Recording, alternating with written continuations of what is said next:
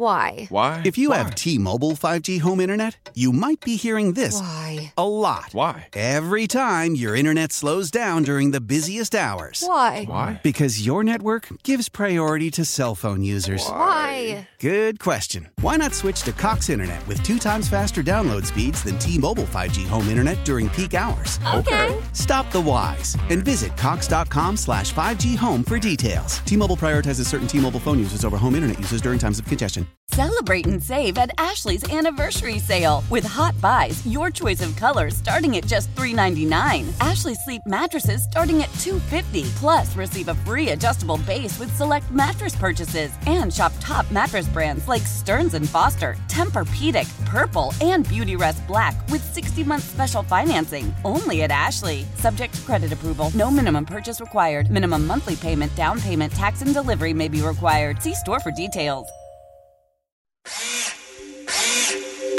Milwaukee, start your engines. It's time to talk about all things racing. NASCAR, IndyCar, sports cars, and Formula One. This is the Final Inspection Show, presented by the legendary Great Lakes Dragaway in Union Grove. Now, here's your host, Steve Zocchi.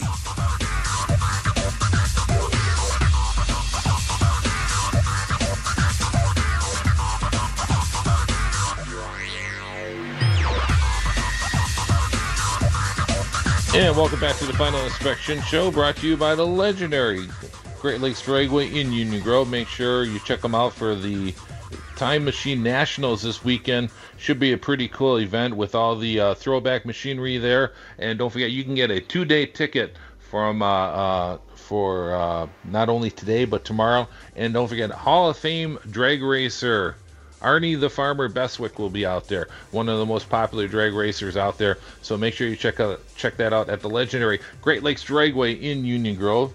And joining us on the Great Midwest Bank Hotline from the VSCDA Vintage Group, it is Mike Cornelli. Mike, welcome to the show, sir. Hi, well, thank you. It's great to be here.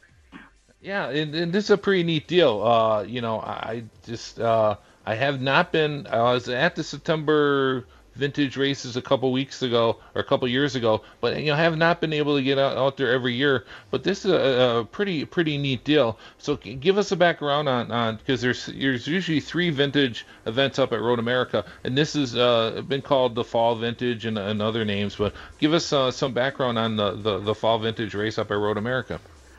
Well, VSCDA, which is the Vintage Sports Car Drivers Association, has been doing the event for this is our 35th year. So it's the Elkhart Lake Vintage Fall Festival. It runs the gamut. Typically, last year was an extraordinary year. We had, I think, something like 430 around that cars. Typically, our typical year is about 325. And that ranges anything from pre-war, cars almost into their teens, certainly 20s and 30s, up into including Formula One cars. So it's a large gamut of cars. I mean, obviously the small British sports cars. We have the typical, I'll call them pony cars, which is our Group 6, open wheel, Indy type cars. So we have a large group. We have about 10 different race groups, and we run Friday, Saturday, Sunday, and we have we also have, in conjunction with that, we have normally up to the back lawn of the Osthoff, which is an invitation-only concourse, and we normally do a road course reenactment, which is a police escorted, and the race cars can join in and the public can join in, and we would do the entire road course circuit. This year, the village has declined to allow us to do that just because of COVID. They're nervous, understandable. So we won't be doing that this year, unfortunately. But we do have touring that spectators can join in on for an amount of $50. You get to drive the race course at moderate speeds. Nobody gets to race or they're done. And the Saturday late afternoon and evening is the concourse I talked about. And this year it will be, instead of normally it's on the very nice groomed grounds of the Ossoff Resort. Last year we got rained out, so we had to do it in the parking lot across the street at the Ossoff parking lot. And that's where we'll be this year. And we have some nice music there for a few hours. And it's just an opportunity for our drivers and crew to come and relax a little bit. And then we have a banquet Saturday evening, which is open to the public. This year, David Hobbs is our guest. We do an honored guest every year, and David Hobbs is our guest this year. So there's a little bit for everybody. Whether you like a little bit more modern F1, the pre-war. If you like the Mustang Camaro wars, if you like the sports races, that's really strong in SCCA. But we try to make it a family-friendly event, even for the racers. But if somebody hasn't been up to Road America, it's a fabulous facility. You get people. We normally draw from, I'm going to say, about 23 states and a couple of foreign countries. I don't know where it's at this year. And I think our car counts could be down a little bit, but not bad. Obviously, Wisconsin hasn't been hit quite as hard as some other areas. And a lot of races have been canceled, so there are a lot of guys that are really anxious to go out there, and we're doing our best to practice all the safe COVID stuff that we can. So it's a great event for spectators. The track is a very spectator-friendly facility, like 600 acres. So you can find a spot almost anywhere to watch from any corner or any hill, any bank. Sure. And there's good seating all over the place, and spectators can come wander through the paddock and look at the cars. Normally the drivers are more than happy to tell you their whole life story about the car. Typical car guys. So it's a real nice event. It's a little bit smaller than the July event, but this year probably will be close. So. We're excited to be here again. Mike, it's Jeff, and speaking of the car owners, can you give us some background on the average vintage car owner in the VSCBA, and perhaps talk about your restoration of the Group 44 Cup car? I think actually, we joked about it because the average vintage racers, might be in its 60s, although we're starting to see, which is really nice. I talked about being family friendly. We've got a number, at least a half a dozen over the last couple of years of drivers, and most of them are daughters actually. Their fathers race, now they're racing. So we're seeing younger people get out there, and it actually is, people say, oh, racing is so expensive. The thing we talk about vintage racing is, you could be anywhere out there, and as long as you're dicing with somebody, having fun, and you're living the dream, it doesn't have to cost that much money. It just doesn't. If you want to be up front and you want to run a Formula One car, forget it. That's a massive amount of money. But if you want to run a typical, smaller production type car and want to be in the middle of a pack somewhere having fun, you can do that. There are guys that run the same set of tires all year, and if you don't get something that's a big gas guzzler, well, that saves you money. And so there's all kinds of guys. There's guys that are very serious up front, and it is serious racing. Don't just because it's vintage, it's serious racing. And the guys in mid-pack are quite as serious, and the guys in the back maybe don't have a big budget, but they're out there and they're living their dream. They're on the track and they're competing, and 9 times out of 10, you can find somebody to dice with, and that's what's fun. It doesn't, if you're all about first place or else, you probably shouldn't be in vintage racing. Just because, if you do metal to metal contact, you're going to go to driver's committee. You're going to have to explain yourself because hard racing is one thing. Overly aggressive with metal contact, very much frowned on. Very much so. I do a lot of different projects, and right now I'm just about finished up with the Group 44. If people know who Bob Tooley is from Group 44 Racing, is Bob won, oh my goodness, 5 SEC championships, 2 Trans Am championships, He took Jaguar back to Le Mans and won his class, I think, after like almost a 25 or 30-year hiatus. Most people didn't know that at the end of Bob's career, he self-funded a NASCAR team. And interestingly enough, Jim Soller in 1989 ran the half season about for Bob. And his best finish was 9th at Watkins Glen. And so for a new team that's self-funded, that wasn't bad. Jim did a great job of being able to pull that off at 9th place. I think he started, I don't remember, it might have been 20-something. I don't exactly remember. So the car is just about complete. I had actually got it fired up, and there was a Soller family racing car show, was it last weekend? And put it on the trailer, took it up, and showed it off, and the whole Soller family was there, and they appreciated it. They were kind of shocked that anybody would take the time and effort to restore one of their dad's cars. But it was about Jim Soller. I'm from Wisconsin. I'm only a few miles from the Slinger track, so I can handle qualifying.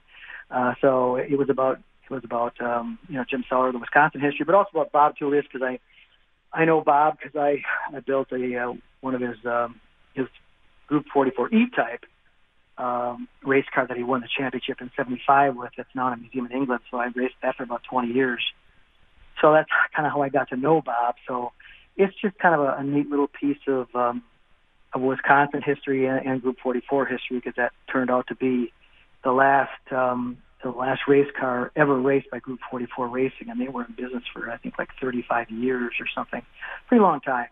So it's kind of neat. I think it's going to end up going down to Daytona, and Bob has a hangar down there where he has some IMSA GTP cars, and I think maybe it's going to sit on display down there because he has groups come in that, he was in Motorsports Hall of Fame, I think 2 years ago. He got inducted 2 or 3 years ago. So he still does have tours of people that come in and want to see some of his cars and his airplanes. And just listen to Bob talk about his history, because he's got a very long history in racing at a lot of different venues. So, that one's almost done. It's on to the next. So we're talking with Mike Carnelli of the Vintage Sports Car Drivers Association and their event, the Vintage Fall Festival, coming up here September 18th through the 20th at Road America. And you're doing a co-sanction this year at the event. And is that something that we may see in the future, or is that because of the COVID epidemic? Is this helping out with organizations kind of grouping together, helping each other out? How did that come about? Well, it's kind of interesting. I like anything with wheels. In the early days, of course, I was doing muscle car stuff, and I kind of got hooked on Jaguars, and actually Dave Hinton, who runs HSR organization, he's East Coast. David's out of Florida. I knew David because he's a Brit, and he loves Jaguars, and he used to race a Jag, so we would see each other at Jag functions, but also at the track, and he had given me a call, and because of the COVID, he was getting hammered. He didn't have events, and he was trying to fill in his schedule as event after event got canceled. And he suggested that could we somehow work together? And I said absolutely. We're all vintage people, and I want to see the HSR stay successful also. So they're a little bit lean more towards a little bit newer, more powerful cars. Our Group 9 is where we have our, maybe 80s and 90s Trans Am cars and things like that, or a GTP car will be in there. And HSR does have more of those types of cars, so we'll probably see more of those than normal, I would think, this year. And we are doing we're doing some special, where we always do special races. We have the Cup races, which is the Kimberly Cup, the Sheldon Cup, and the Elkhart Lake Cup. And those are in reference to the races that were held when they still drove around the streets of Elkhart Lake. It's different because for the racers, you're always in your one group, your race group 2. Well, now in a cup race, you might be racing with guys from Group 2, guys from Group 8, maybe guys from Group 3. So you get to race against people you don't normally get to race against, and it's all done strictly on time. And if you break out, you're done. It's like drag racing. That's kind of where I got the idea from, to be honest with you. Sure. And the drivers love it because they get to race against other people, and they know, there may be like a 15-second time difference in one race in the Sheldon Cup, for example. And if sometimes in your race group you might be 50 seconds or something slower than the front guy, but now you're not. Now you're only going to be 15 seconds different. So, and sometimes guys that are mid-pack in their race group all of a sudden become front pack in the cup races. So that's really popular. It's interesting and different to watch. We do the same thing for the open wheel guys.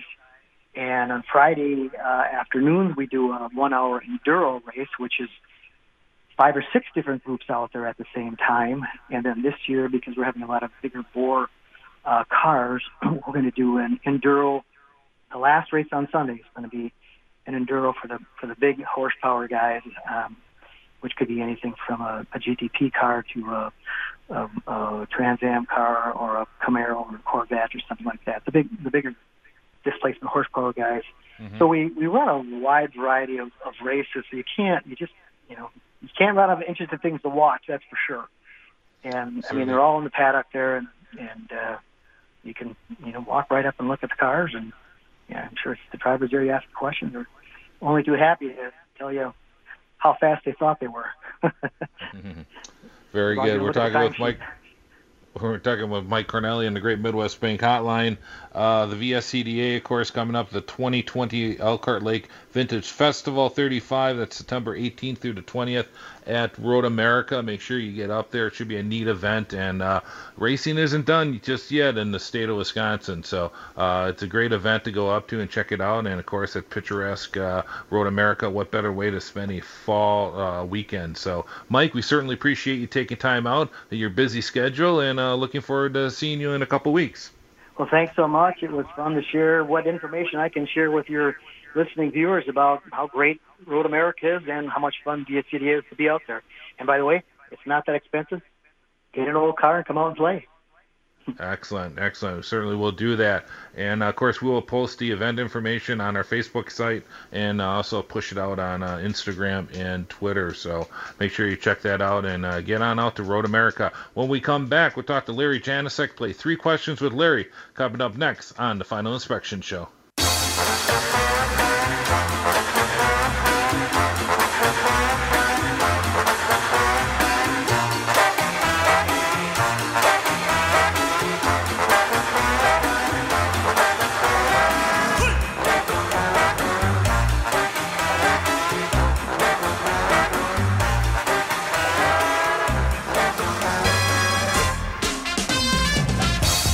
Welcome back to the Final Inspection Show. Steve Zotke, and joining us on the Great Midwest Bank Hotline from YouTube, it is David Land. David, welcome back to the show, sir. Man, long time no talk, Steve. It's great to be back on the Final Inspection Show. It's been a crazy year, that is for sure, and you've actually had the opportunity to go to Gateway last week, and I'm kind of curious to compare notes because I've actually only did one real COVID restricted race so far this year. Now is the IMSA race up at Road America. And I'm just kind of curious to get some feedback from you from Gateway, your thoughts not only of the racing, but generally just the overall weekend and how things were at Gateway last weekend. Well, that was the first time I've been to Gateway, so unfortunately I didn't really have a comparison with last year. Obviously, they packed that thing tight last year. I mean, there was, 50,000 people there. There was a lot, significantly less people there this year. I think Adam Stern, though, the Sports Business Journal, had the estimate around 750, or not 750, but 7,500 people. And it was really well spaced out. Most everybody was wearing masks when they were in a crowded area. I never particularly felt unsafe. Kind of the most unfortunate part of the weekend was the fact that nobody could pass. From a pure event standpoint, I thought Gateway handled it about as well as they could have. I had also been to Road America this year. I went up there for the IndyCar race, and it was very similar to that. I think the racetracks are handling this situation very well when they are allowed to. Unfortunately, a lot of racetracks have not had the privilege of being allowed to even to try to exist in this COVID climate. Yeah, it certainly is, and IndyCar has an issue with that, especially with the shorter ovals. We've seen with the ability to pass. I mean, we saw a fantastic pass by Takuma Sato during the Gateway race during the first race, but beyond that, there wasn't much going on. And just leave it to Sato to make an exciting outside pass like he did. And is that something? Do you think IndyCar is going to be able to address? I would hope so. I mean, unfortunately, a lot of what we see on the short ovals these days is kind of a product of some of the decisions that have been made to cut costs. I mean, ultimately, when all the cars are in very, very close lap time range, you're not going to have a lot of what makes especially short oval racing so dynamic, which is the constant flow of lap traffic. Even if you're not passing cars for position, at least back in the day, you would be passing them. It's almost like a multi-class sports car race. Unfortunately, that's kind of been lost recently because the cars are so close, and I don't know how they can really fix that. Maybe just tires that really degrade very quickly. Maybe even if it's possible to introduce an alternate tire onto the short ovals, just something to get that lap time delta between the fast guys and the slow guys a little bit wider, so maybe you can induce a little bit more passing, a little bit more competition. Yeah, it's interesting. I mean, if you go on YouTube and look at like a race from Milwaukee or some of the other oval tracks in the late 80s, early 90s, they were lapping cars after 4 or 5 laps. And traffic was always in place, especially at Milwaukee, and that really helped passing. But it is interesting. It's almost like the IndyCar paddock is too close, tight together, and too competitive, and we need a little spread. And that would produce that. And, you never thought, especially me growing up, that you would hear that in racing today. Yeah, it's wild. I mean, it's almost like there's no incentive. I mean, this is the thing, too. There's almost no incentive to lap. I mean, even if a leader could lap a lapped car, he would spend so much fuel and tire wear to do that, that it would cost him, lap time, or it would cost him a couple of extra laps in the pit sequence. And is that really worth lapping a car that a yellow will ultimately just put that particular car right back onto the lead lap, and you'll have to do all that work over again? I mean, it's just a weird situation that they've kind of created on these short ovals. And again, maybe we have to go back to the future, so to speak, and look at kind of some of the ways that they made those sort of races exciting back in the day, and bring some of those elements back. Yeah, it's certainly interesting. And you look at what we've seen so far this year. It's been Chip Ganassi just dominating, of course, with Scott Dixon.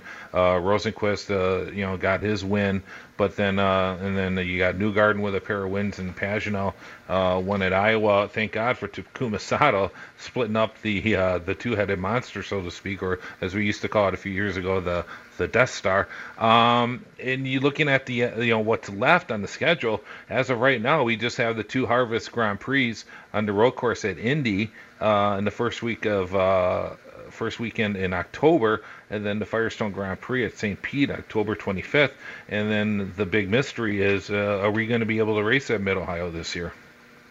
Yeah, that's actually it's quite frankly, it's an unbelievable situation, because I actually yesterday had at least one person who definitely should not be asking me if I know anything that's happening, but somebody who really should know what's going on does not know what's going on.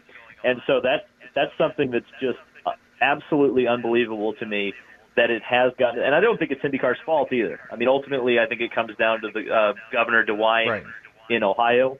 But the fact that the teams really should be like loading their trailers up right now in anticipation of driving out to Mid-Ohio.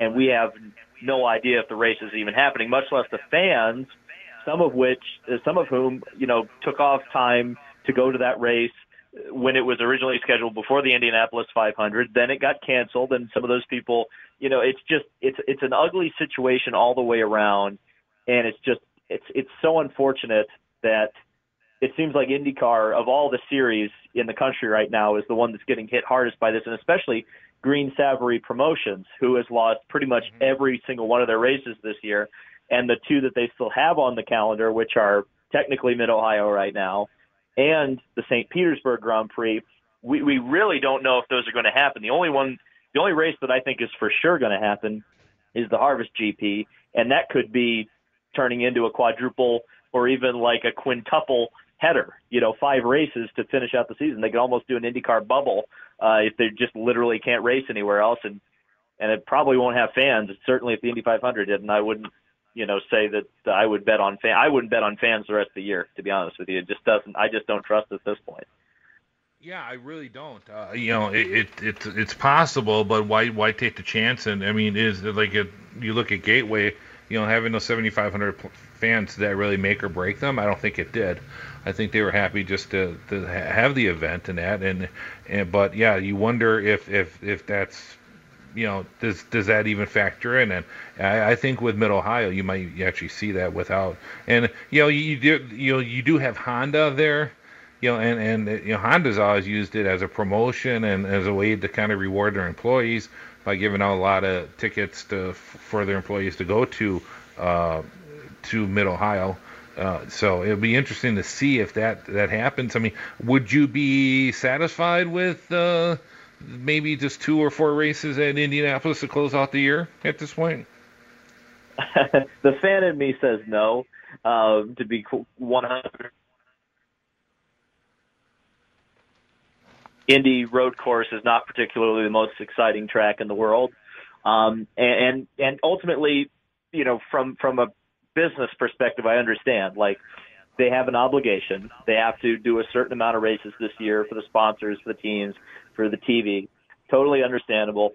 But it's not going to be very fun if it's only at one track and it's 4 different races. And every time it's kind of been brought up, even now that it's a doubleheader, much less if they run, 4 or 5 races there, they don't particularly seem keen on changing the layout. It's not like they would run the full turn 13 that Formula One did, which is the backwards turn 1 for one of the races. It would be the exact same layout 4 or 5 times, and even now it's 2 times. So it's not a super inspiring situation in a lot of ways. I think maybe I'll say it and other people won't. I think a lot of us just want this season to be over with so we can look forward to 2021.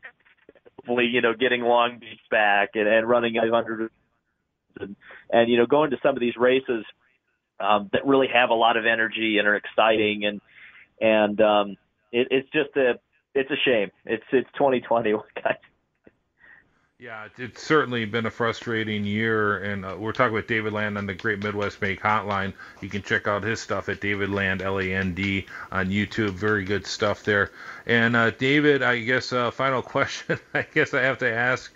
I'll ask you. We'll bring it up. To red flag or not to red flag the end of the Indianapolis 500. Boy, that was quite a debate, wasn't it? I think, unfortunately, the Speedway set a bad precedent in 2014 by kind of setting the expectation that, yes, we're going to red flag it at the end of the race to try to get a finish, and then that particular red flag produced a good finish. So a lot of fans have been expecting if there was a situation where it looked like maybe they should have red flagged the race, that they would red flag the race. This is the thing. I don't really think the result was really in question. I think Takuma Sato won the race. And quite honestly, if Scott Dixon could have passed Takuma Sato, he should have done it before 4 laps to go. I think I said it in my video. I think Scott Dixon was racing a NASCAR race, and Takuma Sato was racing the Indianapolis 500. And Takuma Sato won the Indy 500. Now, from an entertainment standpoint, I do get the argument, no doubt about it. I think, modern racing fans, especially because many of them got teased on NASCAR, so to speak, they expect races to at least have an attempt to, get a green flag finish. That being said, the Indy 500 is 500 miles. And I think you just, especially this year where tradition was pretty much completely out of the wind, I don't think you want to sacrifice more of 100 the Indy 500. Otherwise, it's just, the Pope 500 moved to Indianapolis this year. You want to make sure that there is some tradition left. And, even if it's a little bit of a downer that the race ended under green, I certainly wanted to see how it would play out in those final 4 laps. You look at the final 30 laps of the race or the final 50 laps of the race, you had an entire fuel stint that was a duel between Sato and Dixon. I mean, as a racing fan, I wasn't disappointed because the race ended under yellow. I felt I got, I guess you could say, my money's worth, even though obviously I didn't buy a ticket to it. I felt like I got a satisfactory race. It was exciting. It sucks that it ended under yellow, but ultimately, if you had tried to manufacture a green flag finish, you just don't know what could happen. I would rather, especially after you've already had one serious accident, Spencer Pigot, trying to red flag the race and giving him a trophy dash with 1 lap to go, that seems like a recipe for disaster to me. Again, I think Takuma Sato is a completely legitimate winner of the race. Yeah, and I said this before on the other show, the show after the 500. I was kind of glad that it was a repeat winner in this case, because I would have felt kind of bad if it would have been a new winner to win in that situation with no fans, without the pomp and circumstance and everything. So I was kind of glad if it was either Sato or Dixon that won the race, that at least they had won prior and was able to experience a true, 500 and all the like I said, all the circumstances and all the laurels that go with an Indianapolis 500 victory. So that was good to see. David, go plug your website. How do we find your stuff? Well, you can find me at David Land on YouTube, at DavidLand.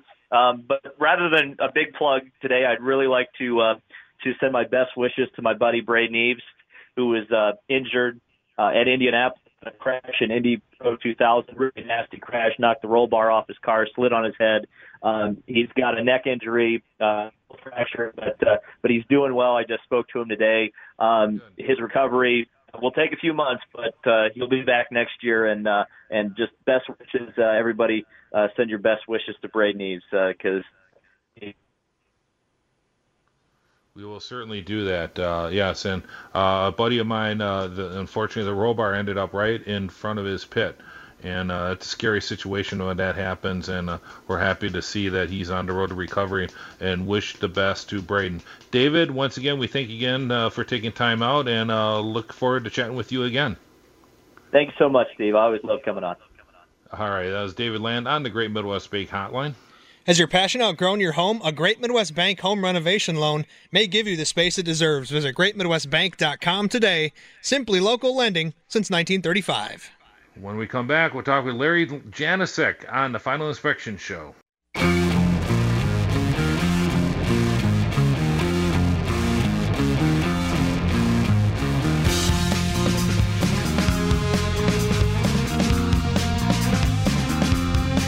Hey, welcome back to the Final Inspection Show. Steve Zotke here, and don't forget Labor Day Time Machine Nationals at Great Lakes Dragway, Labor Day, Saturday and Sunday. You can get a ticket for both days, and don't forget special guest appearance by Hall of Fame drag racer Arnie the Farmer Beswick.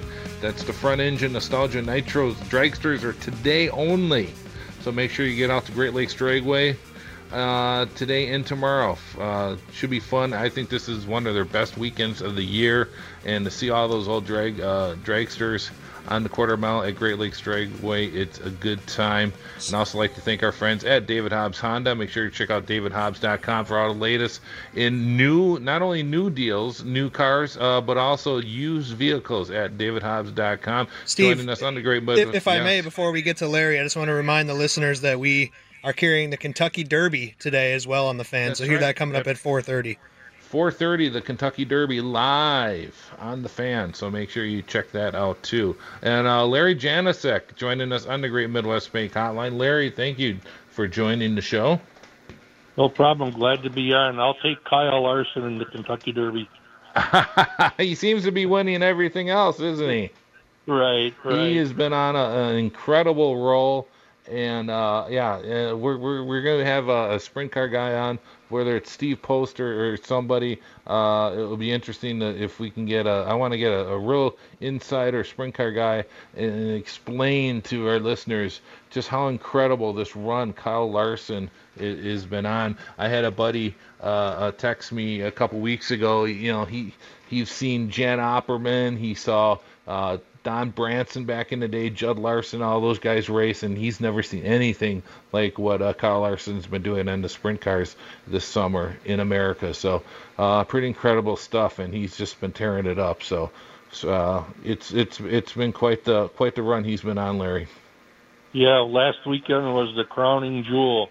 He won in a dirt late model against the National Series and had never raced one of those cars before. Unbelievable.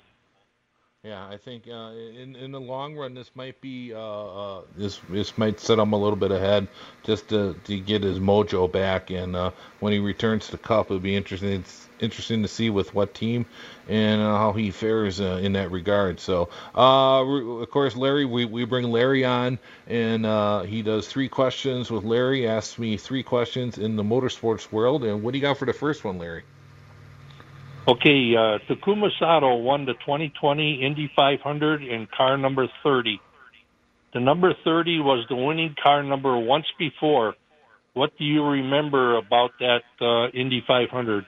You remember the driver, the year? 1990, Arie Luyendyk in the Domino's Pizza.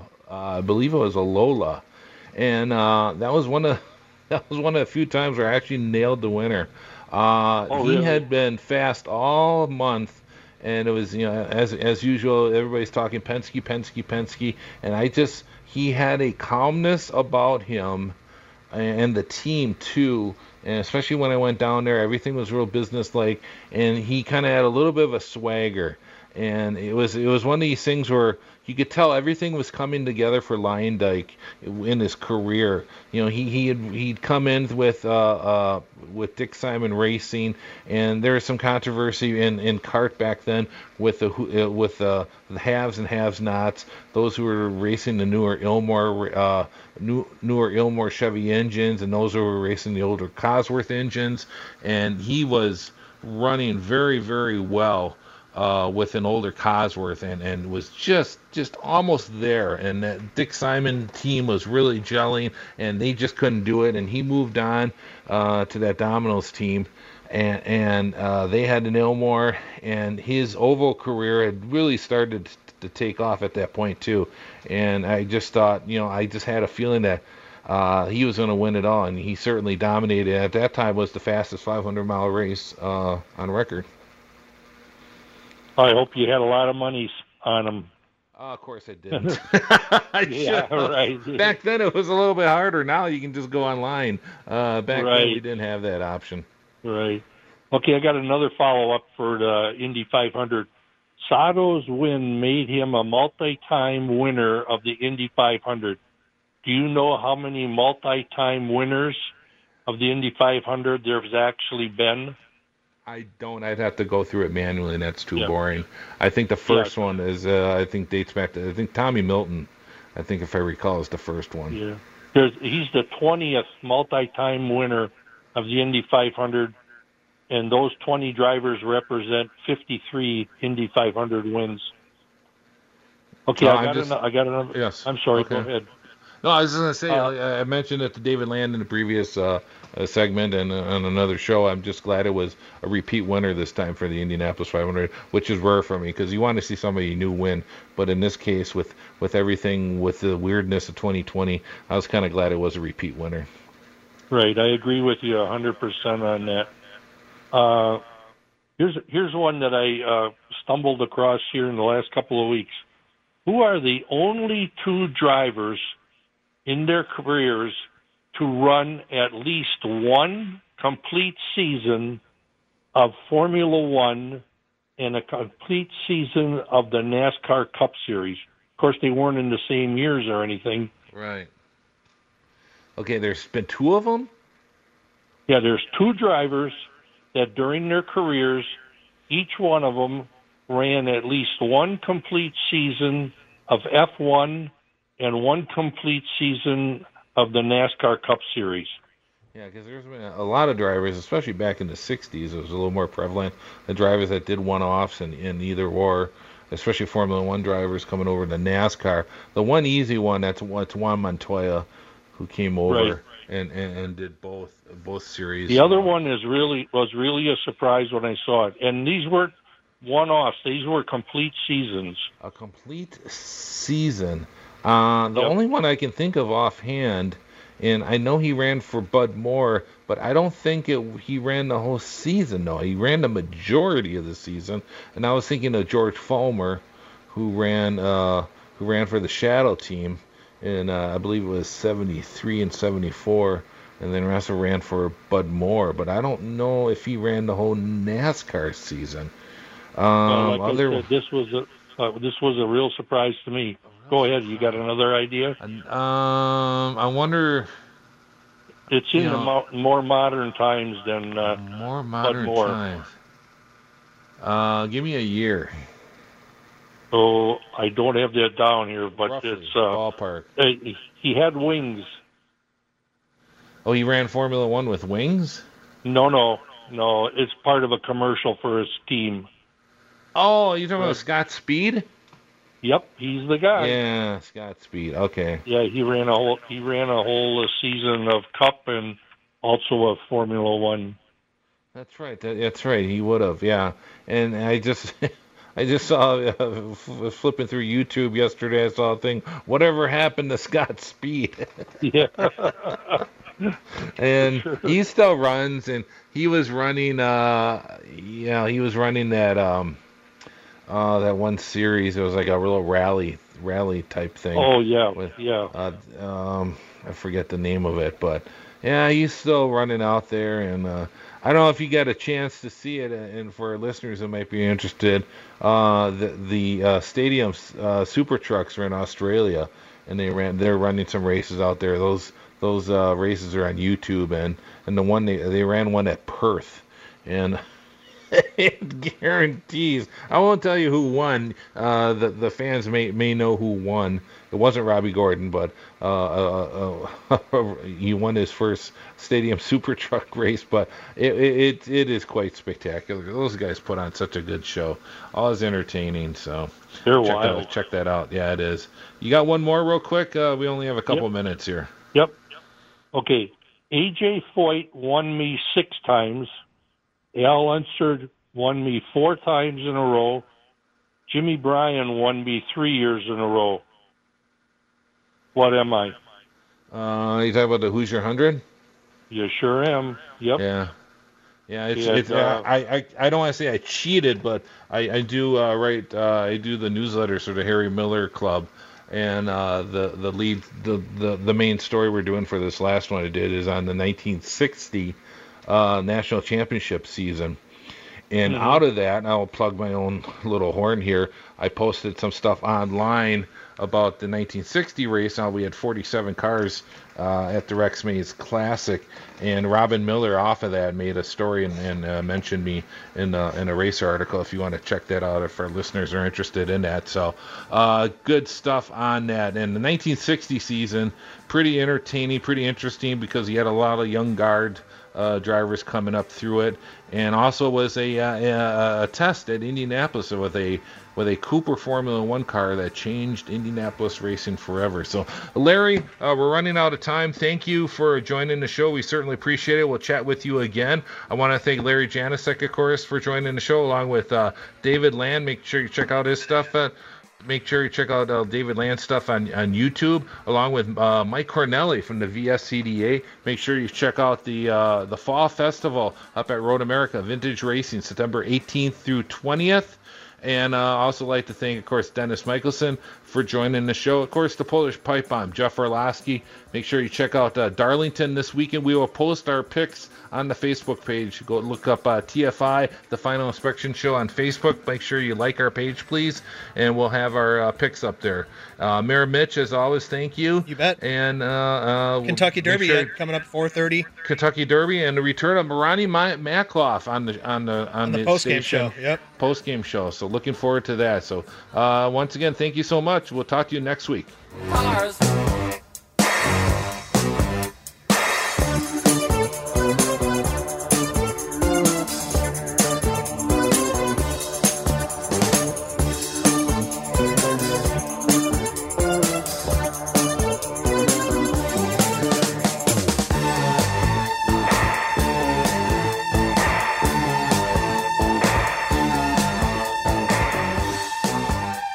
Why? Why? If you have T-Mobile 5G home internet, you might be hearing this Why? a lot. Why? Every time your internet slows down during the busiest hours. Why? Why? Because your network gives priority to cell phone users. Why? Good question. Why not switch to Cox Internet with 2 times faster download speeds than T-Mobile 5G home internet during peak hours? Okay. Stop the whys and visit cox.com/5G home for details. T-Mobile prioritizes certain T-Mobile phone users over home internet users during times of congestion.